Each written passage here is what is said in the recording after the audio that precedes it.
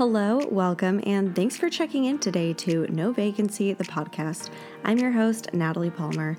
I'm an Airbnb ambassador and 17-time superhost, and I've hosted over 1,000 reservations. I'm a stay-at-home mom of 2 and manage my 8 listings remotely. My mission is to help new and experienced vacation rental hosts turn their listings into fully booked, profitable properties that can be managed from anywhere, so you too can have no vacancies. If that sounds good to you, let's get right into the show.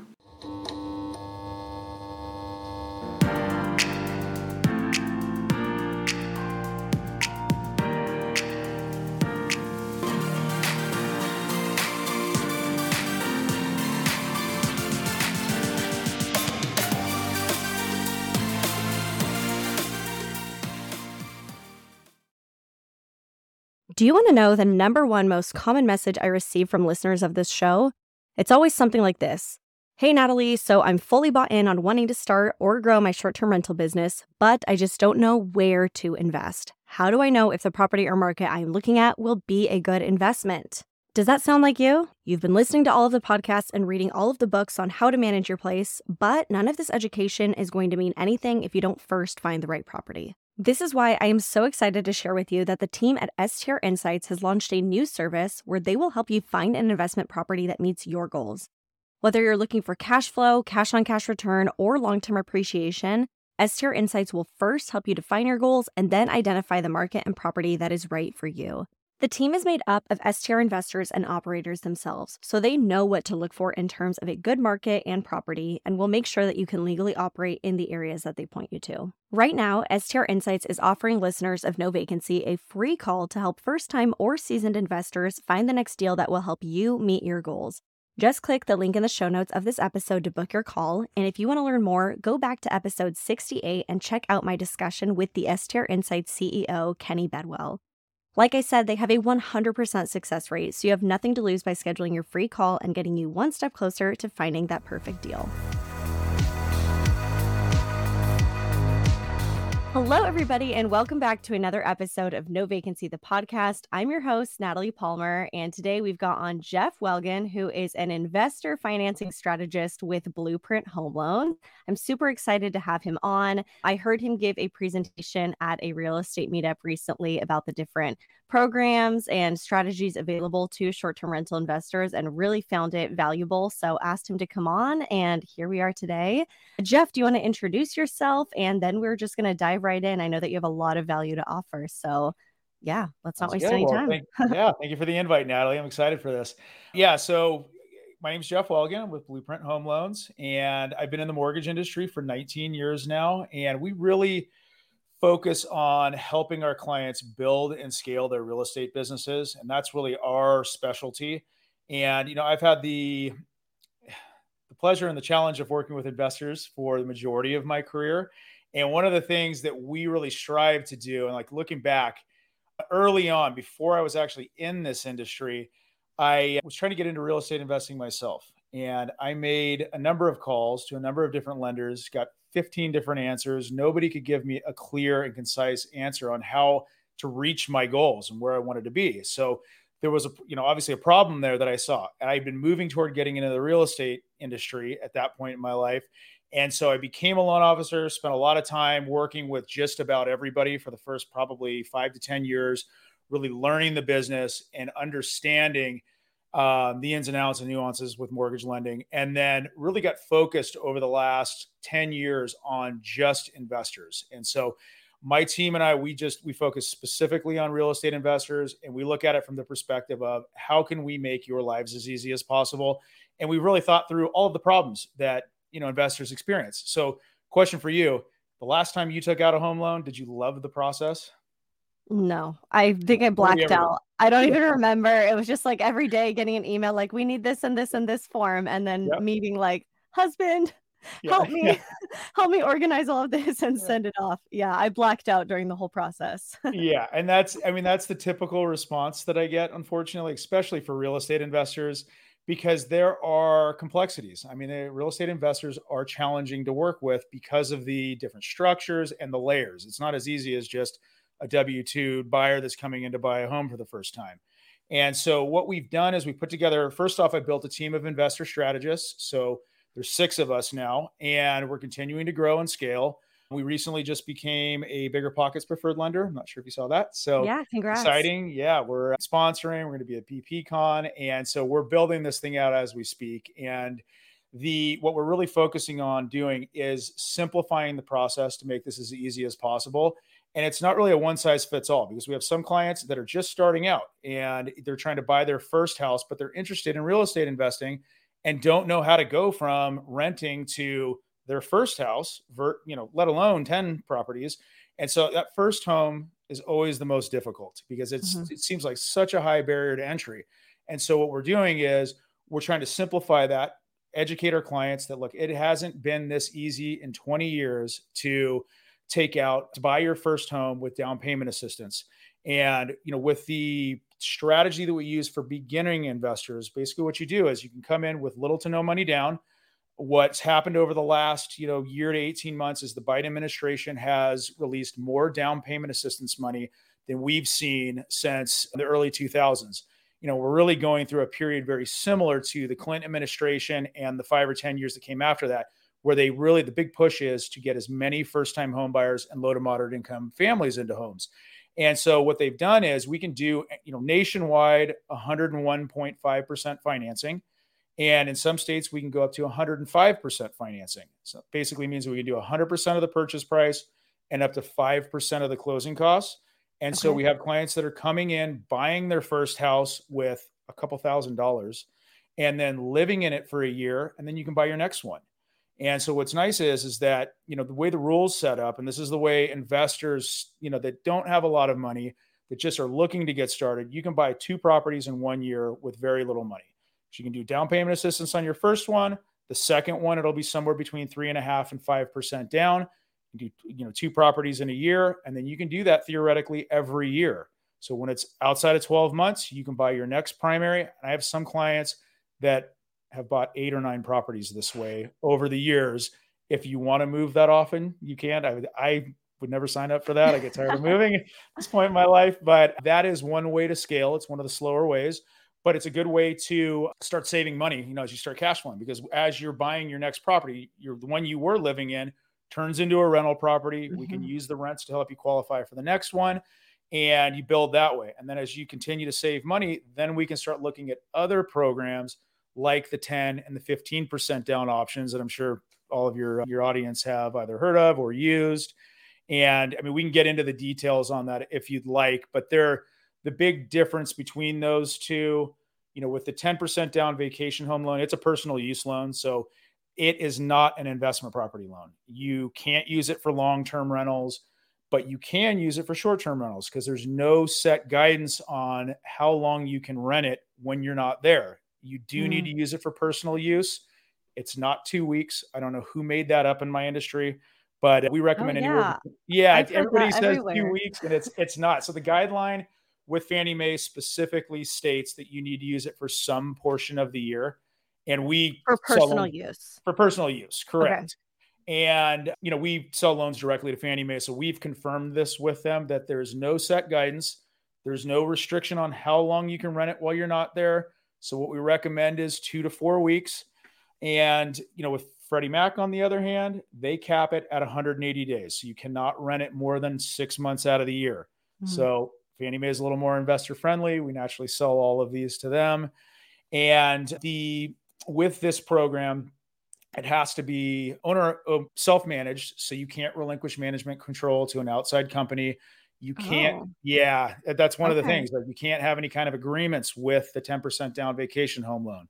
That's one of the things that's specifically in the guidelines. Why would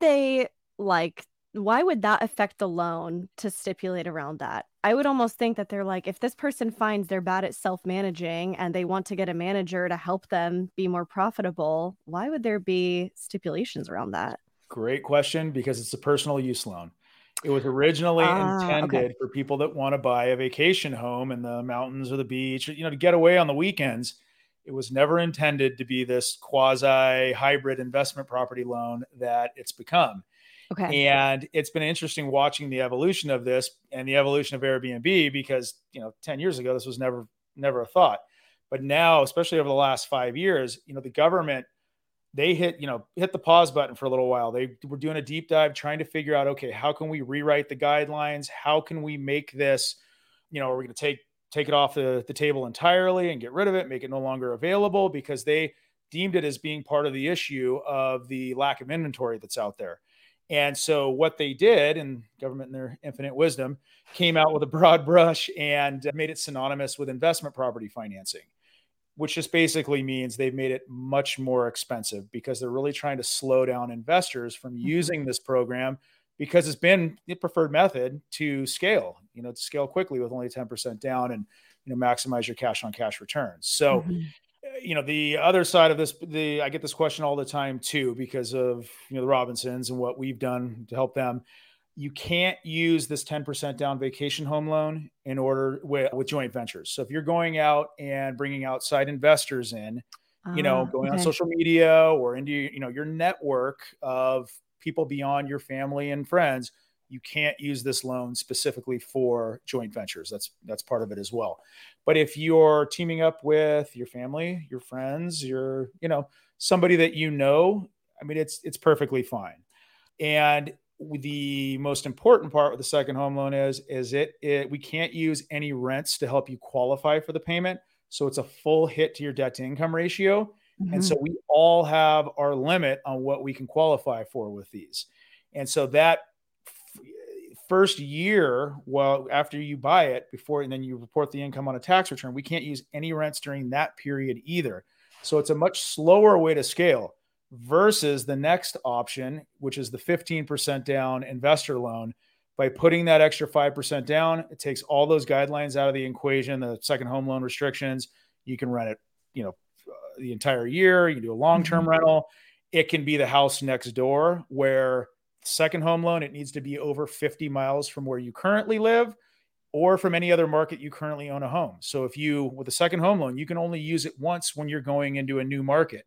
You can't own a property and then use a 10% down right down the street to scale that way. So you've got one shot at it. And then the 15%, takes, like I said, all of those restrictions out. And then the important part is we can use the forecasted rents to help qualify. So most of our clients can qualify for at least 2 or 3 properties for every, using the investor loan versus the second home loan because of the fact that it has a much smaller hit to your debt to income ratio per property versus the second home loan option. So a couple questions. When you talked about all of the down payment assistance that's currently available, is that like a grant, or do you actually have to pay back that down payment assistance? Great question. It depends on the state and the county, because some areas it's completely forgivable. Other areas there's equity share, there's a balloon that's due. There's so many different variations of these down payment assistance programs, and it varies depending on state and region.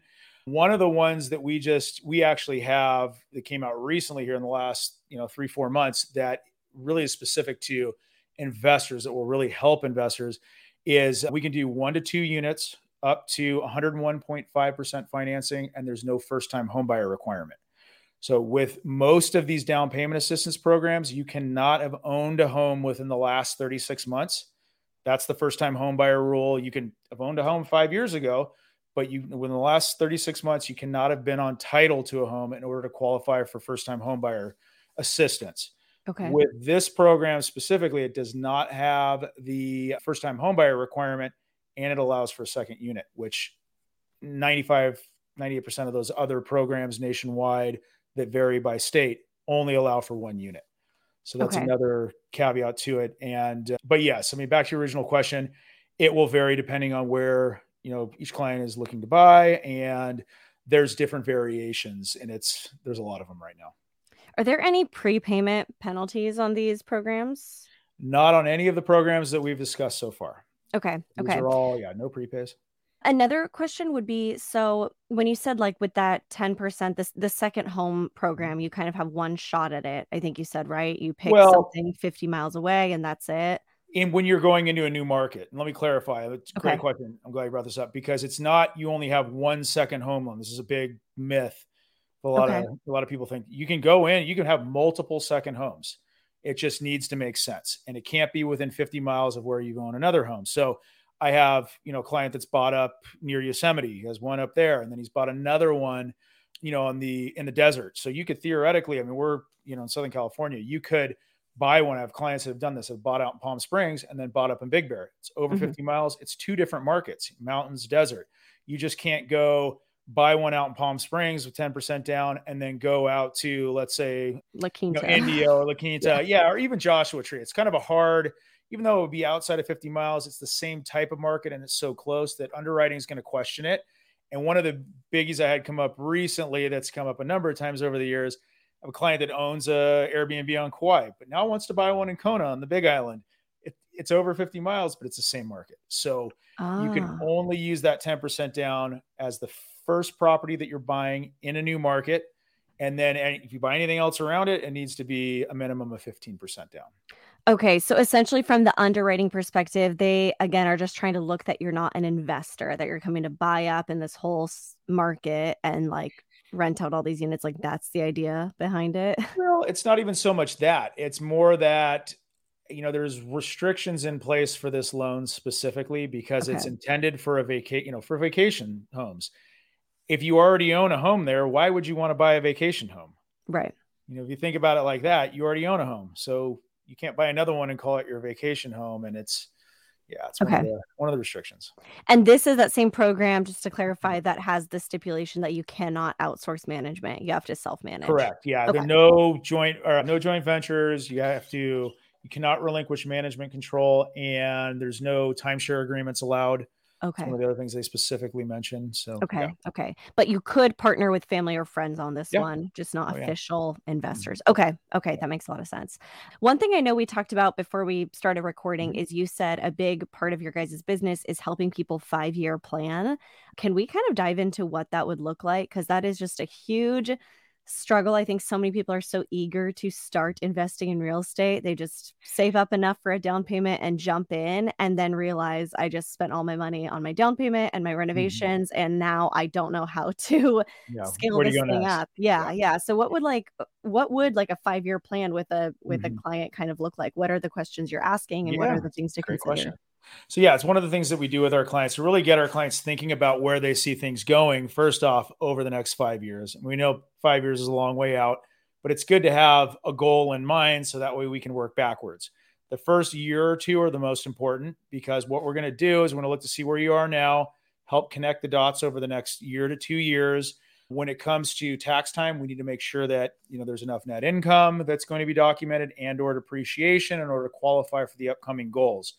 For the next year, because every time you file a tax return, we've got to use that return if you're going to use any of these full doc options for the next 12 months until the next return is being filed. And so the important part with all of this is, I'm not an accountant. I cannot give specific accounting advice. I have to give that disclaimer.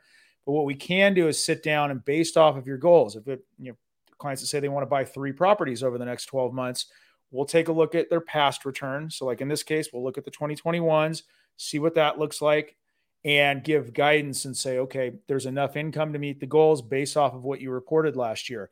If there's not, we can say, in order to hit the target, if you want to use full doc options, there needs to be roughly X amount. And we typically will loop in our clients' accountants, or they can work with one of ours. We teamed up with Amanda Hahn, which I think you're aware of too. Yeah. So we refer everybody over to her. She's an amazing tax strategist that I love her. She's one of the best. But so what we do is we really try to find that equilibrium point where you're not overpaying in taxes and not giving the IRS a dime more than you absolutely have to, while still showing enough income and depreciation in order to qualify for your goals the upcoming year. And then we'll do that on an annual basis. But what we will also do is we will talk to our client's accountant to make sure that we're not pushing, with whatever guidance we suggest as far as the income is concerned, it may bump our clients up into the next tax bracket, which may mean a much larger tax liability. It may make more sense to take that money and apply it to a down payment using one of the alternative financing options like a DSCR, which we can talk about in a minute. But there are, cases like that, especially for our higher income clients, where instead of giving the money to the government just to do one more full doc loan, take that money, apply it to your, the down payment. And then, instead of it going to the government, you've got equity in your home now. Wow, I love that you're like thinking about this because I've just always thought like, oh, the lowest down payment you can get. Like if you can finagle your way into a lower percentage down, like go for it. But that's a really good point that yeah, you have to look at the whole picture because I would rather put an extra whatever 10,000 down to have lower monthly payments, and if that brings down my taxes, then that's a total win. So that's really cool you're looking at that whole thing. One thing you touched on was how you as an investor, you have to find that sweet spot between like not writing off too much and showing Mhm. enough income. What would you recommend for people who are doing this to try and leave a W-2 job? I know with my coaching students, Great that's pretty question. much all of their goals. And I keep telling them, like, hang on as long as you can. Am I misguided telling people No, that? no, it's Or what's the deal make with that? it's funny. I've got a post coming up here. I just recorded it yesterday, so I've been getting this Okay. question a lot recently. Just don't quit until you have a solid plan in place that Okay. includes a financing strategy. So I can tell you how many clients over the last 5 years, specifically over the last 5 years, that hey, I quit my job with no plan, and we're just meeting. I'm like, okay, well now let's try to figure out where we go from here. It is so much easier if we have a conversation while you're still working. Don't give notice because once you do, once we go to get the verification of employment, it's going to show Oh, that you're leaving, and that will cause a denial. I mean, we have clients that literally will be in contract on a property. We're almost done. We're getting ready to draw loan docs. The last thing we have to do is call and verify that our client is still working, still employed, and doesn't have an end date. And we've had clients that'll just, so we have no. really over the years built that into the front end of don't quit your job. If you're going to No do big it, purchases, wait no until, cars, yeah, exactly. no quitting your So job. don't start buying furniture or opening credit lines or doing anything until we're finished because it can all impact, and it has so many times over the years that I've seen. But anyways, back to your original question. So, putting that plan together, making sure that you know what this is going to look like, whether it's us or somebody else, whoever you're working with, make sure that they've done the deeper dive, make sure that you understand based off of your goals, what you will need to do. Because a lot of times when you quit your job, if we have some clients that have a solid portfolio that have a lot of income that's coming in. There's different ways that our clients can qualify for alternative financing. We have a business bank statement loan where we can look at bank statements in lieu of a tax return. We have an asset Oh, qualifier okay. loan for our clients that don't have any income or maybe only have a little bit of income, but have a lot of money in the bank between their checking, savings, investments, and retirement. Even if you're not at Mm, retirement age, there's a calculation to where we can use that as income. So there's a lot of different ways to structure this to get creative. It's just, working backwards and after our clients have quit, it makes it more challenging than if sure. there's a plan, a transition plan going into it. Okay, okay. And then what about if somebody, I know for me at least, I'm self-employed and I don't show a lot of income, but my husband, he's a teacher. And so when we bought our investment, they pretty much underwrote like based on him, and he Yeah. was the one who basically qualified for that. What would you recommend for couples or single people who just are coming into this already without a W-2 job? What is available in that case? It will depend on, what they have available to them. There's so many different ways, like I mentioned with the different programs to structure this, depending on, what their portfolio is looking like. Do they have significant savings? Do they have partners that are going to come in? I mean, we do JVs. I mean, that's what we did with the Robinsons and why you and I are having this conversation, to be Hmm. honest, because we help them build and scale their business, and it's all through JVs. And so Hmm. there's ways to structure it that way. So there are a lot of ways to get creative. It just everybody's situation's different, and there's no one size fits all option. It's Yeah. depending on what each client has available to them. I mean, it may be the business bank statement, it may be the asset quality, it may be the DSCR. We have a lot of clients that just don't have can't show any income, period, or just huge losses on their taxes. And we'll just do 20% down DSCRs, where DSCR, for everybody that doesn't know, it means debt service coverage ratio. It's just a fancy term for does the property cash flow? And this is the loan that's used on the commercial real estate side, where we look at the property as a business. This is for business purpose only, or business use only. We cannot do primary residence loans with this. Hmm. And we literally look at the property as a business. So we're looking to see, does the rent cover the mortgage payment, including PITI, principal, interest, taxes, and insurance? If it does, they're very easy to qualify for. 20% down. We can do short-term or long-term analysis. You're going to get, for the cash flow analysis, you're going to get a Yeah. little bit better pricing if it's cash flowing on the long-term basis than you will on the Oh, short okay. term, depending on the markets. I mean, we're in 49 states. We're lending everywhere except for New York right now. And it does vary widely by market on the approach and the strategy that we're using with these. But the takeaway, I think, for your audience should be is that even somebody that has already quit their job, doesn't have any income, or may not have a ton of money, there are other options as long as they can put 20% down. Once they've quit their job, and if they don't have any other way to qualify through one of these other alternatives that I mentioned, and we have to do the DSCR, it's going to be a minimum of 20% for the foreseeable future. There was a 15% down option before March of last year, but with all this crazy uncertainty and volatility, it disappeared overnight and hasn't come back. So one question I have, you said there's better pricing here if you do a long-term rental strategy over short-term.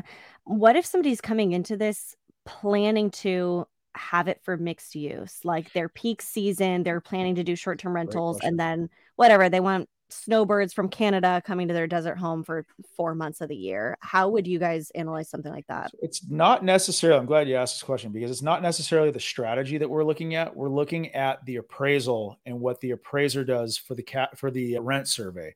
So on all investment properties, the appraiser is going to come out and do evaluation, typical appraisal, to make sure that property's worth what our clients are paying for it.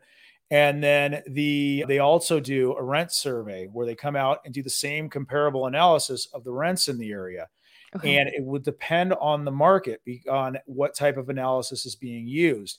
In an area where it's predominantly long-term rentals, the appraisers are going to go to the conservative approach and do the long-term analysis. When we get that back, if that number exceeds whatever the total monthly payment is by $1 or more, it cash flows. If it's under and doesn't cash flow, there's still options. The down payment goes up a little bit, pricing gets a little worse, but it still can be done even if it's negative cash flow. But what we'll typically do is we will look at it from a short-term rental side. So the example I like to use is Joshua Tree, because there's no long-term rentals out there. They're all Mhm. short terms. And so the appraisers have to use the air DNA analysis in their rent survey on the appraisal. And so that's one way we're getting them through with the short-term rental analysis. The other side is if you're in an area, so you're buying in a market where it's, mostly long terms, and there's not a lot of short-term data for the appraiser to use, we can use the air DNA analysis. Or if it's a current short-term rental, we can use a 12-month history from the seller. So we work that into the contract where they provide the Airbnb printout. Or if it's a refinance, then we can use the existing owner, the operator's printout as well. Okay, okay, that makes sense. And this one you said can only be for business. The DSCR only applies for business use. So does that mean you cannot block off any time to use the space yourself? Oh, yeah. I mean, you can go in and use it. Yeah. I mean, there's nothing you just can't go in. So this is why the rule is set up, because because it is a business purpose commercial style loan. This is specific in the laws or the guidelines with this, that it cannot be used to buy a primary. Okay. So one of the things that we always look for is, does our client have a primary residence currently? Is there any Okay. chance that this client is going to use this to buy a primary? Because if you use it, and skirt the law, the rule on this, and they move into it, makes it much harder to foreclose if they stop making the payments. Okay, okay. Another thing that pops to mind is the question on regulation. So let's say they did come in, let's go with this Joshua Tree example. They come in and they're underwriting it that they expect a certain amount of revenue to be generated, but maybe meanwhile, San Bernardino County is talking about not issuing any more permits or Mhm. limiting the number of rental contracts. Is that in consideration, or is it just like what's currently on the books will underwrite with that ordinance We're in not, yeah. place? So that is a great question. We don't even look at. I mean, Okay. honestly, yeah, that's not a consideration for us. Okay. So that would Should be the definitely be investor's for your job. audience, but yeah, Yeah. yeah, it's not Okay. from an underwriting standpoint. It's not something that we're tracking or even looking into. I mean, it's as long as everything makes sense, we're fine. I mean, Okay. I'd love to ask too, what kind of lending options are available for people trying to do unique stays? Tree Mhm. houses, lamp sites, anything like Yeah, that that's maybe harder to appraise in a traditional way? What can you absolutely. offer there?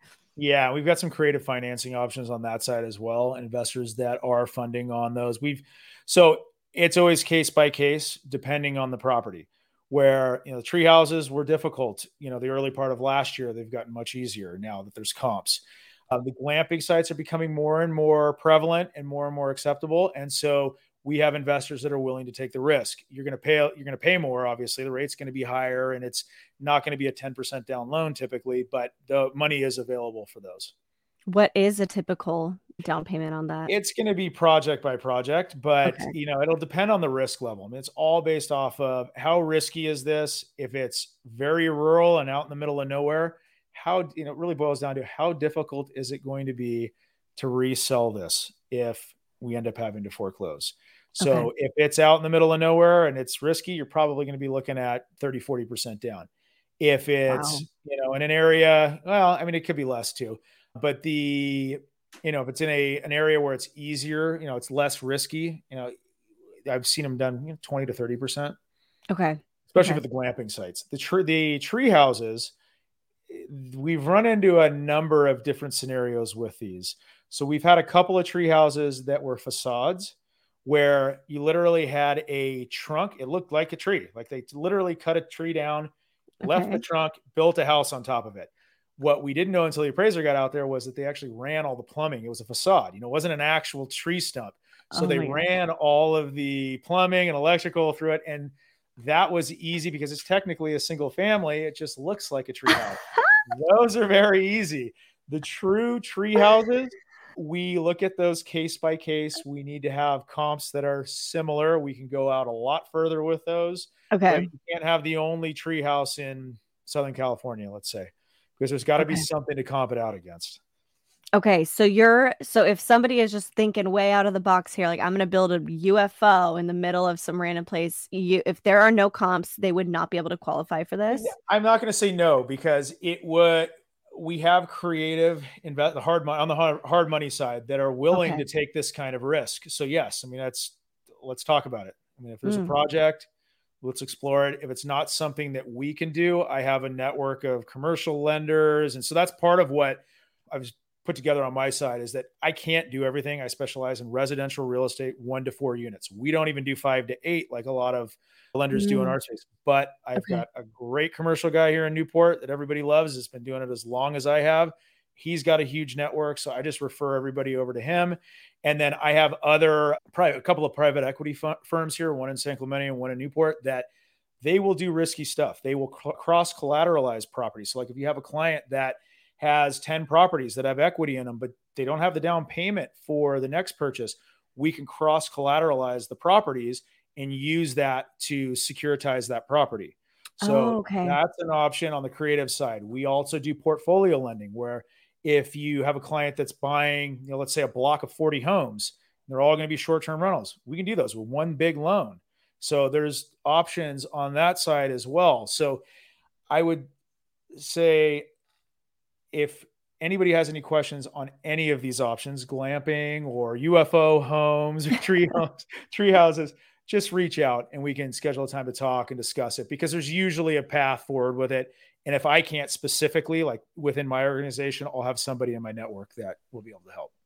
So that's interesting what you said with like that example of 40 homes on a block. You can get Mhm. one loan for that whole Absolutely. thing. You don't Yeah. have to have like 40 mortgages. You got it. Wow, I did not know you could do that. Okay. But then they would all have to be used for the same purpose. You wouldn't be able to move into one of them and rent out the other 39. Like they're all considered Yeah, they're commercial. gonna be for investment purposes on this side, yes, Okay. but you can do different strategies. They don't all need to be short term or mid or long, like, you can Okay. diversify if you'd like, but yeah, this is investor money. The reason being is it comes down to the foreclosure rule, because if when you're living in the house, it's much harder for us to foreclose and take the property back than if it's an investment property. The rules are Okay. completely different, and it all changed after the collapse, in 08, 09, and they made it much more difficult on the primary residence side for us as a servicer or a lender to come back and take the collateral if, you stop making the payments.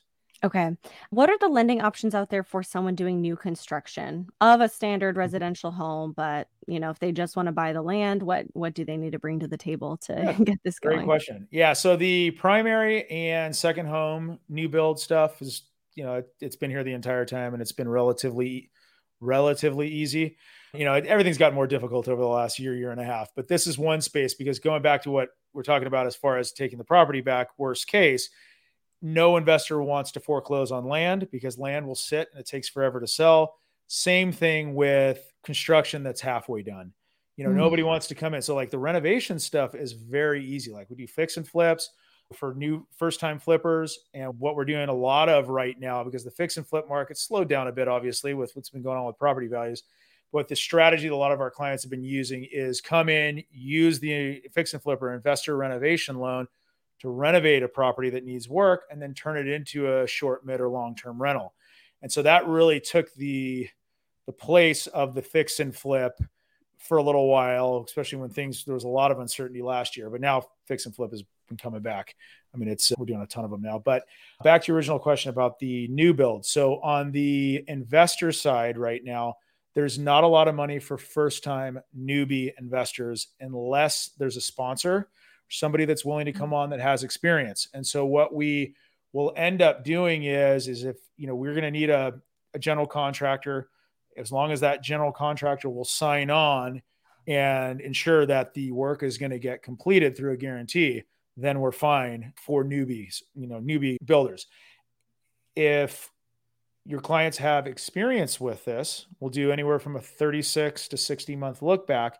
If they've got one or two under their belt, or a family member, friend, whoever that has experience that's willing to jump on, we're definitely willing to take a look at it, because the risk tolerance is increasing. I mean, it's 6 months ago, it was a nightmare in this space. Now it's becoming much easier. And as we go forward, it's going to continue now that it's coming around, the market's not going to crash. Everybody knows that this is not 08, 09 all over again. Yeah. Not going to crash. I'm screaming that from the rooftops.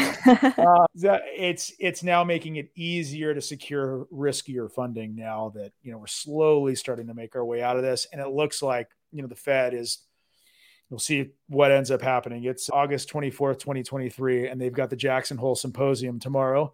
And we'll see what the Fed comes out with. Jerome Powell speaking on Friday, but we'll see where it goes from here. But it looks like they're coming closer to ending this tightening cycle, and hopefully getting closer to reversing monetary policy and, start easing again, and which is just going to open up the floodgates. When that day comes, it may not be until sometime next year.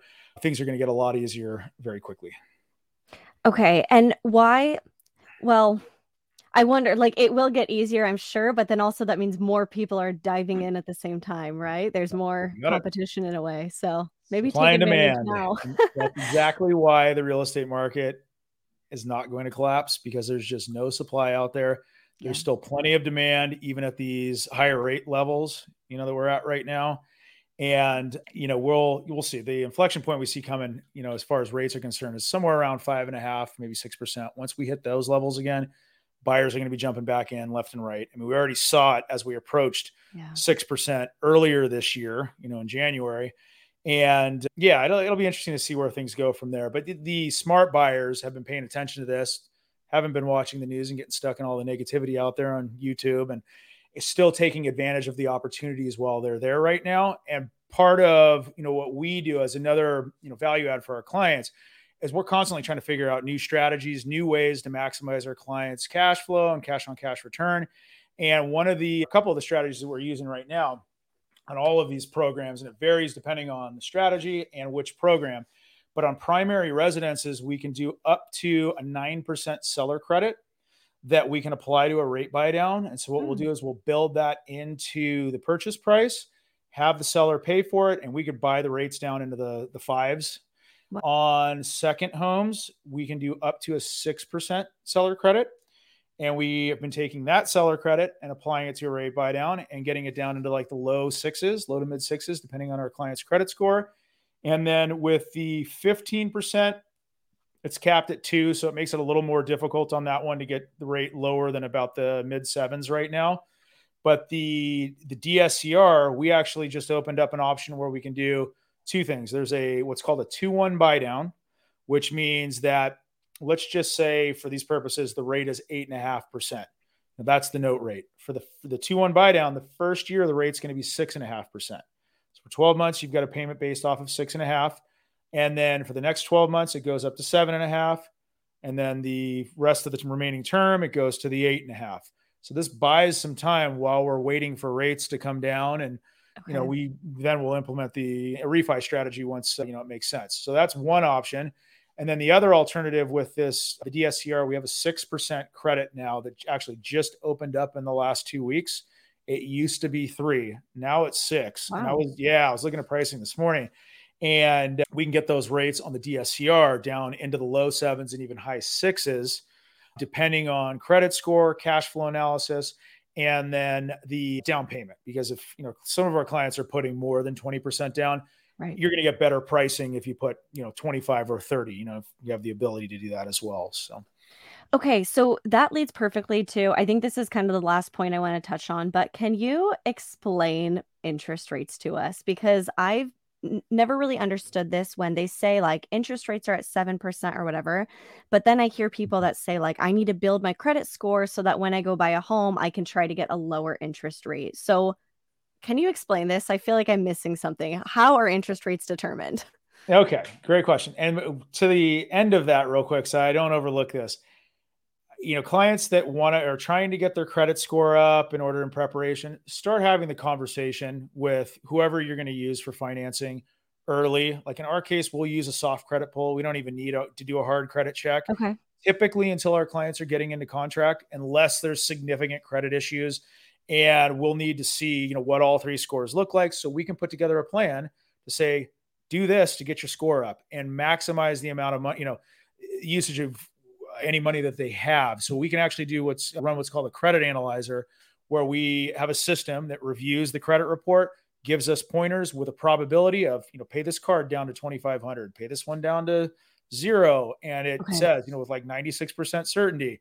So we'll provide those to our clients. So that way they're not just, they have $10,000 and not just throwing it here and there. Exactly. Yeah. Without having a clear plan in place. And I call it this, have a plan in place. Just, make sure you're talking it through with whoever you're working with. And then as far as interest rates are concerned, so rates, are you talking about on a more macro level? You want me to talk about how rates are determined, or are you talking about? No, not that, but it's just, I've seen people like panic over, interest rates are up, interest rates are down, which I know that's happening on the macro level. But then also I know when we sat down for our purchases, it was like, okay, let's see, here are the interest rates we can get you. And if you buy some PMI or whatever, we can do a different rate. Or if you put more down, we can do a different rate. And so I've just always been confused when people panic over like rates are 7%. I'm always like, aren't you able to kind of negotiate a little bit what they are? But I feel like I'm missing something. So yeah. So on that level, so that's why rates vary depending on what each client qualifies for. Because let's just say, client that's coming in with 20% down on a primary, they're going to get a much better rate than a client that's doing a 10% down vacation home loan. And it all boils down to risk level. I mean, just like anything, insurance, whatever you're looking at, it's all based off of risk. So when we look at it from our standpoint, let's just say on a primary, if you're putting 20% down, the pricing's a little bit better than if you're putting 5% down. That's why you have to pay mortgage insurance typically if you're putting less than 20% down.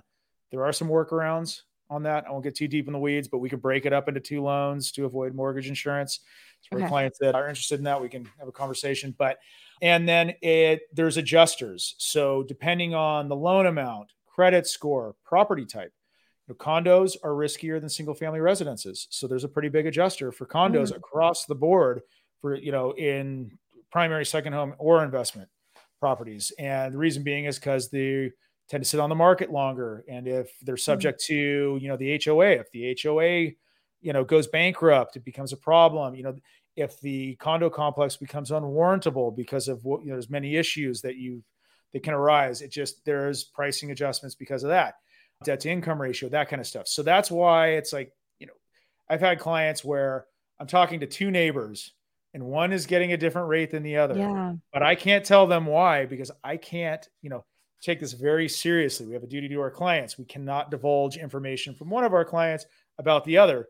But it puts us in an interesting position when one's pissed off because his rate's a quarter point higher than his neighbor's because Yeah. he's got a credit score that's, 50 or 75 points lower. So that's really what goes into the equation when we're looking at pricing. And there's So different. basically the Fed is almost setting like the baseline, and then from there you're able to work with clients to either go like down a little bit and save them money, or it might have to go up if they've got, a See, low that's credit more score on the or macro something. level.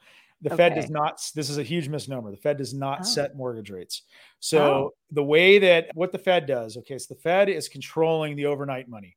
I don't want to get too deep in the weeds. I have a This is tendency to do it. So interesting. You don't have yeah, to go super in depth, but I'm genuinely interested in this. So, okay. yeah. So yeah, it with what they do, every time they raise and lower rates, that does not directly impact mortgage rates on traditional mortgages. It does impact home equity lines, credit cards, student loans. So Mm. anytime the Fed raises the Fed funds rate, the prime rate, which is always 3 percentage points over the Fed funds rate, will go up or down based off of what they do. Our car loans, credit cards, HELOCs, home equity lines of credit, second mortgages, the student loans, those are all directly tied. So like if you have a home equity line, every time they raise or lower the Fed funds rate, our rates are going up. And it's just incredible how much the payment has gone up on most HELOCs over the last year. When it comes to 30-year fixed mortgages, they're tied to mortgage-backed securities. These are bonds that are traded on the secondary market, just like treasury bills, T-bills, the safest investment, in the world. And so depending on what traders are willing to pay for those bonds at any given moment, that is what really determines our pricing. And the problem has been is that there's the biggest spread between the two that we've seen. And that's really what's pushed mortgage rates up, because when you look at inflation has been one of the primary drivers of mortgage rates recently. Because if you think of, a bond trader that owns a mortgage-backed security at a certain level, inflation erodes that rate of return. So let's just say you have Mm. a note or coupon at like 5%. Inflation has been exceeding 5%. So they're losing money on that. Now inflation's coming down. They're starting to make money, but that is how it's actually traded. So they're either taking a loss or making money depending on that bond. And Okay. the rates are determined by, the fluctuations in that market, in the bond market. Does Okay. that make sense? Yeah. Yeah. That's really Yeah, interesting. it's Okay. complicated. That's why it's the important part. And this is why, I say this in my presentations. What the Fed is doing does not directly correlate to 30-year fixed mortgage rates. It has an impact. It definitely does, because the secondary market is making adjustments based off of what the Fed's doing. And part of what we've seen recently is, over the last 6 to 9 months, Wall Street has had this rosy outlook that rates are coming down at the end of the year. The Fed's not going to stick to their plan of their 2% inflation target, and they're going to reverse monetary policy quickly at the first sign of any type of trouble. Well, we saw some trouble with the regional banks. We saw a few go under, and they blinked, but they didn't reverse monetary policy. And so it's taken a long time for Wall Street to really come around to the fact that the Fed's serious about this. The reason being is the biggest underlying reason why they're doing what they're doing right now doesn't get a lot of publicity. Is if you look back to the 70s and early 80s, the last time we had inflation like this, the Fed took their foot off their gas too quickly. So at the first sign that inflation was starting to come down, they reversed monetary policy. Inflation skyrocketed Mm. and became very sticky, and it took a Fed Chair Volcker to come in and really squash it and destroy the economy in the meantime. So what they're trying to do this time is hit this elusive soft landing of really taking it right up to the line with the Fed funds rate to ensure that they have stamped out inflation, because the longer they allow this to occur, the more it becomes ingrained in our psyche as a consumer, as a general public, and every decision that we make, businesses make, all based off of where is inflation going to be? How much do I need to bake in case, and it gets passed all the way down the supply chain. And so that's why they are doing everything in their power to not make the same mistake as the past while not destroying the economy. And it's been a fine line. It's going to be interesting to see where things go from here. But my feeling is they're getting closer and closer to some type of, I still can't believe these words are coming out of my mouth, but soft-ish landing where we're going to most likely hit some type of, mild to maybe moderate recession, unless something really breaks, like something significant happens. We have another black swan event or something like that. Anything's possible, but it's just, at this point, all signs are pointing to, and this is the important part to all of us, mortgage rates staying higher for longer. Because if they hit a soft landing or anything even close to it, and we hit a mildish, even light moderate recession, there's not going to be as much incentive for them to reverse monetary policy as quickly and start lowering the Fed funds rate, which means rates are going to stay higher for a longer period of time. And I would recommend to anybody listening, just prepare for that. Don't go into, How? well, How do we prepare? We have a lot of clients that, have talked to other lenders, or I don't know where they're getting this information, maybe YouTube, where it's like, go in, buy the property. It doesn't matter if it's losing money because you're going to be able to refinance in 3 months or 6 months. That's, if you're losing a little bit or you're breaking even or making a little bit and you're comfortable with it, great. But don't go into it losing money just to get a property, to buy a property, because this may take longer for us to see lower rates again. And odds are we're not going to see anything like the last couple of years anytime soon. To be quite honest, I hope we don't ever again, because we're going to have much larger problems with the economy if we start seeing 2% and 3% rates again. I mean, that was a very unhealthy time for our economy, the real estate market. And I would say just make sure you're comfortable with whatever, we all have our own risk tolerance. We all inherently as investors like to take risk. We like to push ourselves out of our comfort zone because we know success is on the other side. Yeah. But just don't take it too far. You got to find that balance and know that, the real estate investing is a long game. I mean, this is not short term. It's not like the last 2 years. This is not, this has been a false market that's been created by the Fed, and it went on for far too long. So now, we're in a position where, you really got to work for it. You really got to understand how to run the analysis, run the numbers. You're not just going to be able to buy an Airbnb or any property for that matter and just, list it, and expect to have the same kind of returns that we did over the last few years. It was unrealistic then. And it's, we're most likely not going to see anything like that again anytime soon. This was really, really great information. I'm really glad we went down this rabbit hole. It was super interesting.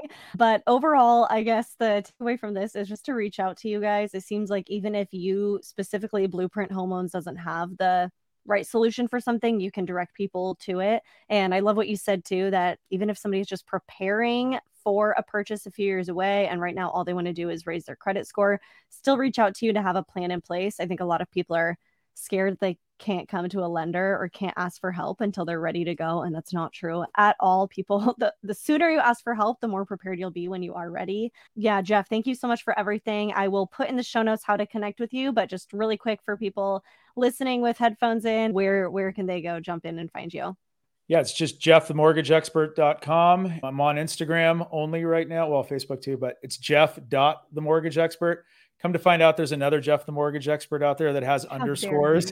So it's Jeff.themortgageexpert, or you can just call me on my cell. It's area code 949-306-1287. One more time, 949-306-1287. Perfect. Thank you.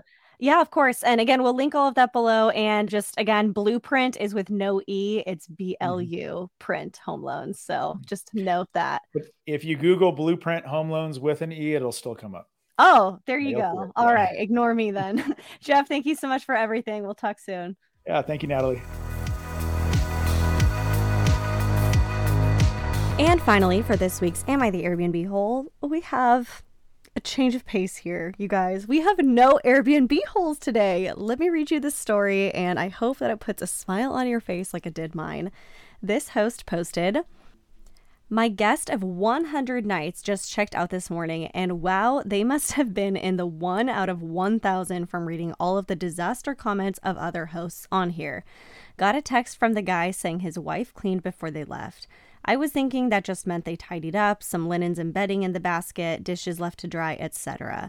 Not the case at all. She deep cleaned the entire cabin, washed all linen/bedding, made the bed exactly how it was 100 nights ago when they checked in. I actually ended up refunding the cleaning fee because it took me just less than an hour to touch up. I won't share his last name, but if you get a month-long stay from a traveling contractor named Sheldon from Colorado, consider yourself lucky.